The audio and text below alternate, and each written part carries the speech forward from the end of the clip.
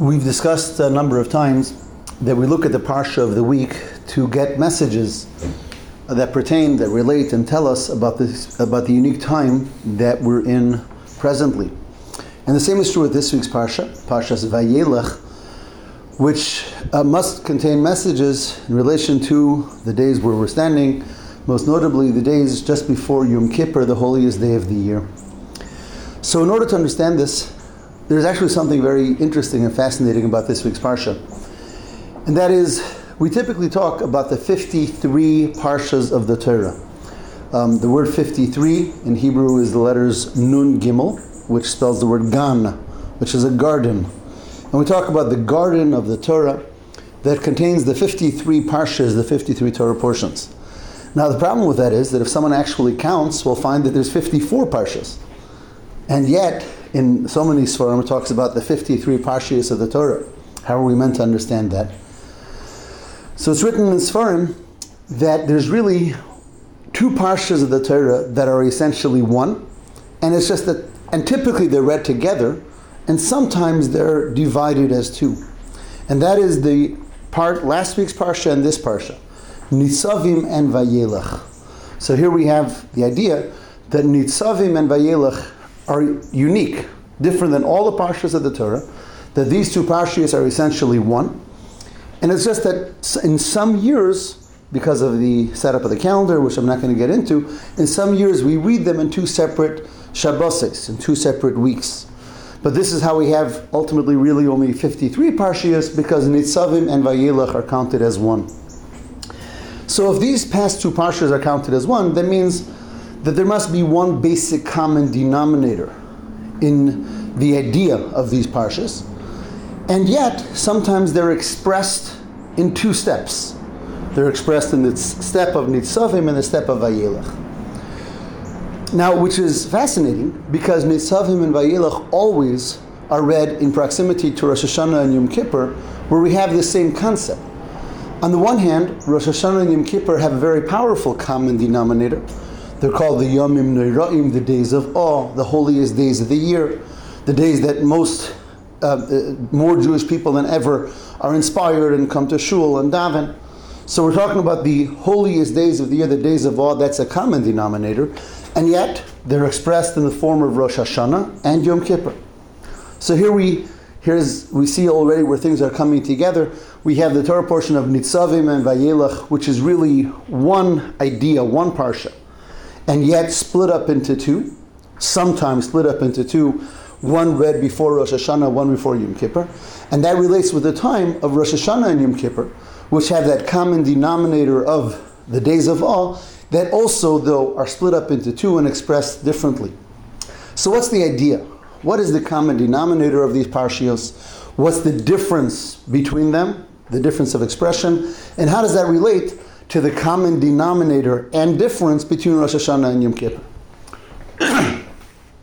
So to share an idea, if we think about the one word that's the common denominator between Nitzavim and Vayelech, that word would be unity, Achdus.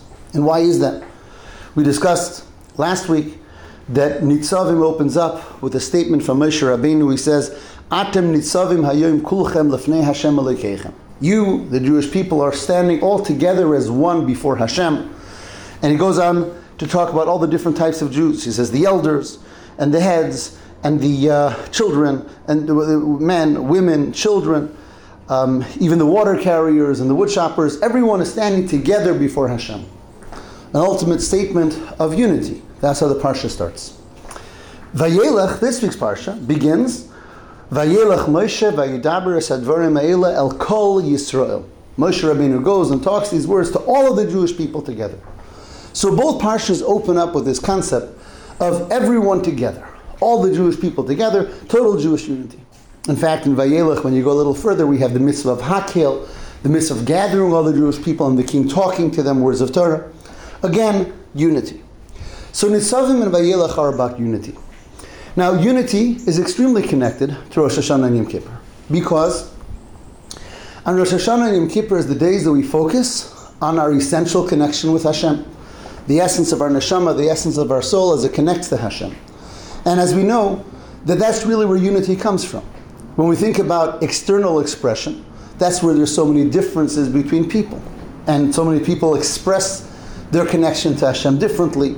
And some people are, bigger, greater tzaddikim and act the whole day only in holy ways, and other people less, and other people much less. So the more external we look, the more we think about the expressions and behaviors of people, the more differences there are.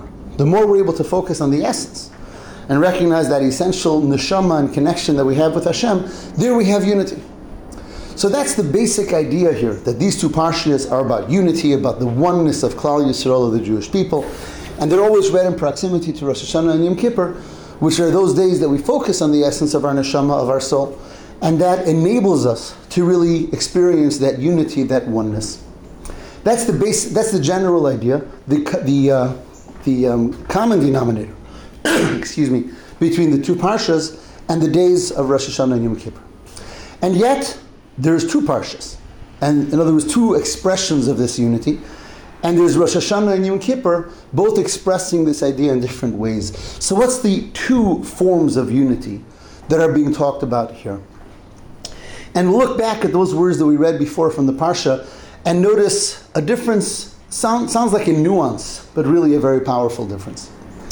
In Nitzavim, Moshe Rabbeinu says, you are all standing together before Hashem. Atem Nitzavim, Lefnei Hashem Elokeichem, you're all standing together before Hashem. In Vayelech it says that Moshe Rabbeinu goes out. Vayelech Moshe El Kol Yisrael, he goes to all of the Jewish people. Both of them are unity, and yet, who's coming to who? In Nitzavim he says, all of you are standing before Hashem, so to speak. All of your differences are coming, all of you as different people are coming to stand as one before Hashem.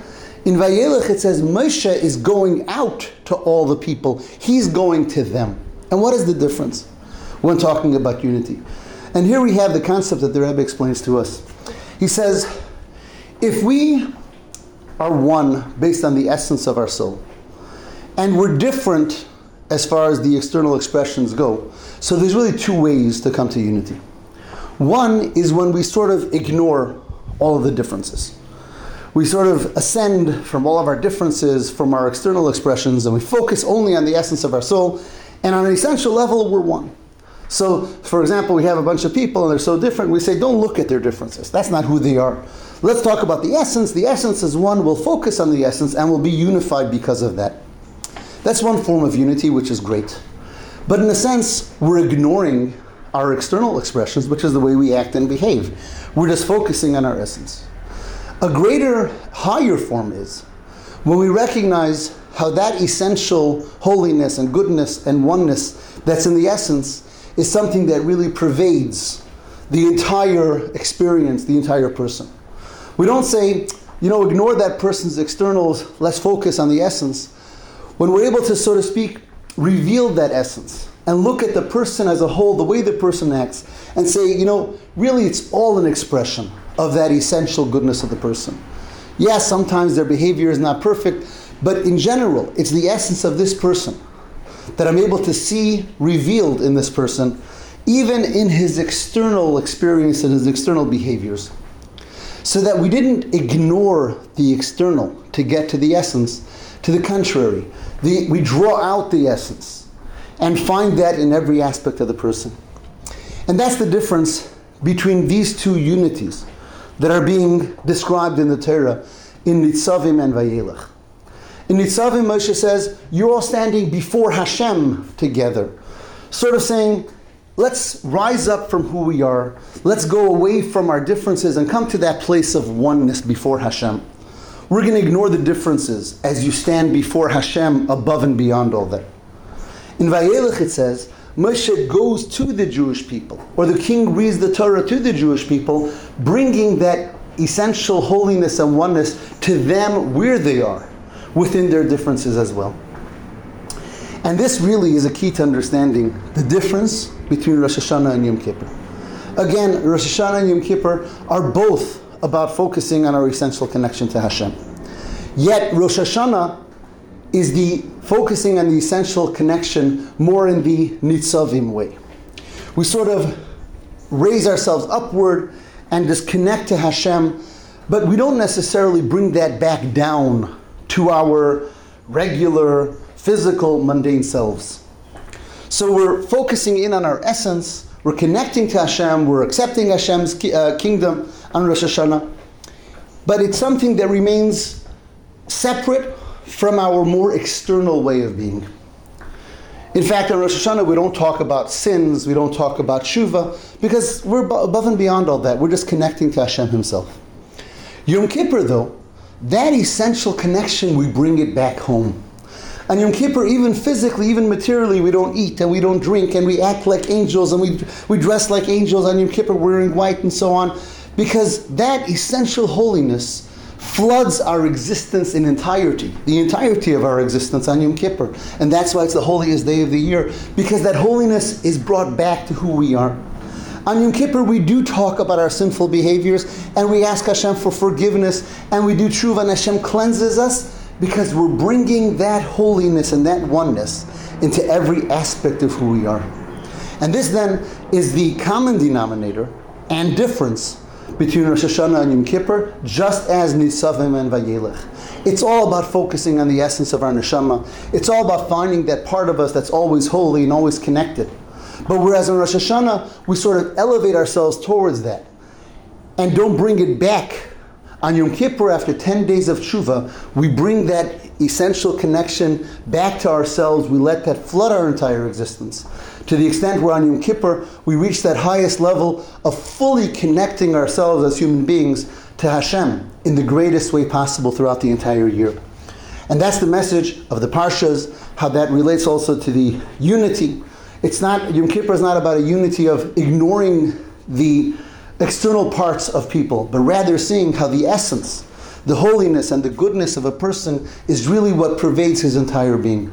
Hashem should help, we should be able to experience Yom Kippur to its fullest, that greatest and holiest day, that day of connecting to Hashem in the deepest way and letting that flood our entire personality, our entire being, so that we feel that oneness with Hashem and that holiness associated with that, and to be able to use that and connecting to Hashem in the greatest way possible and meriting the bracha to be written and sealed for a year of goodness and revealed bracha for everyone personally and for all of us collectively with the great Geula. Have a wonderful Shabbos.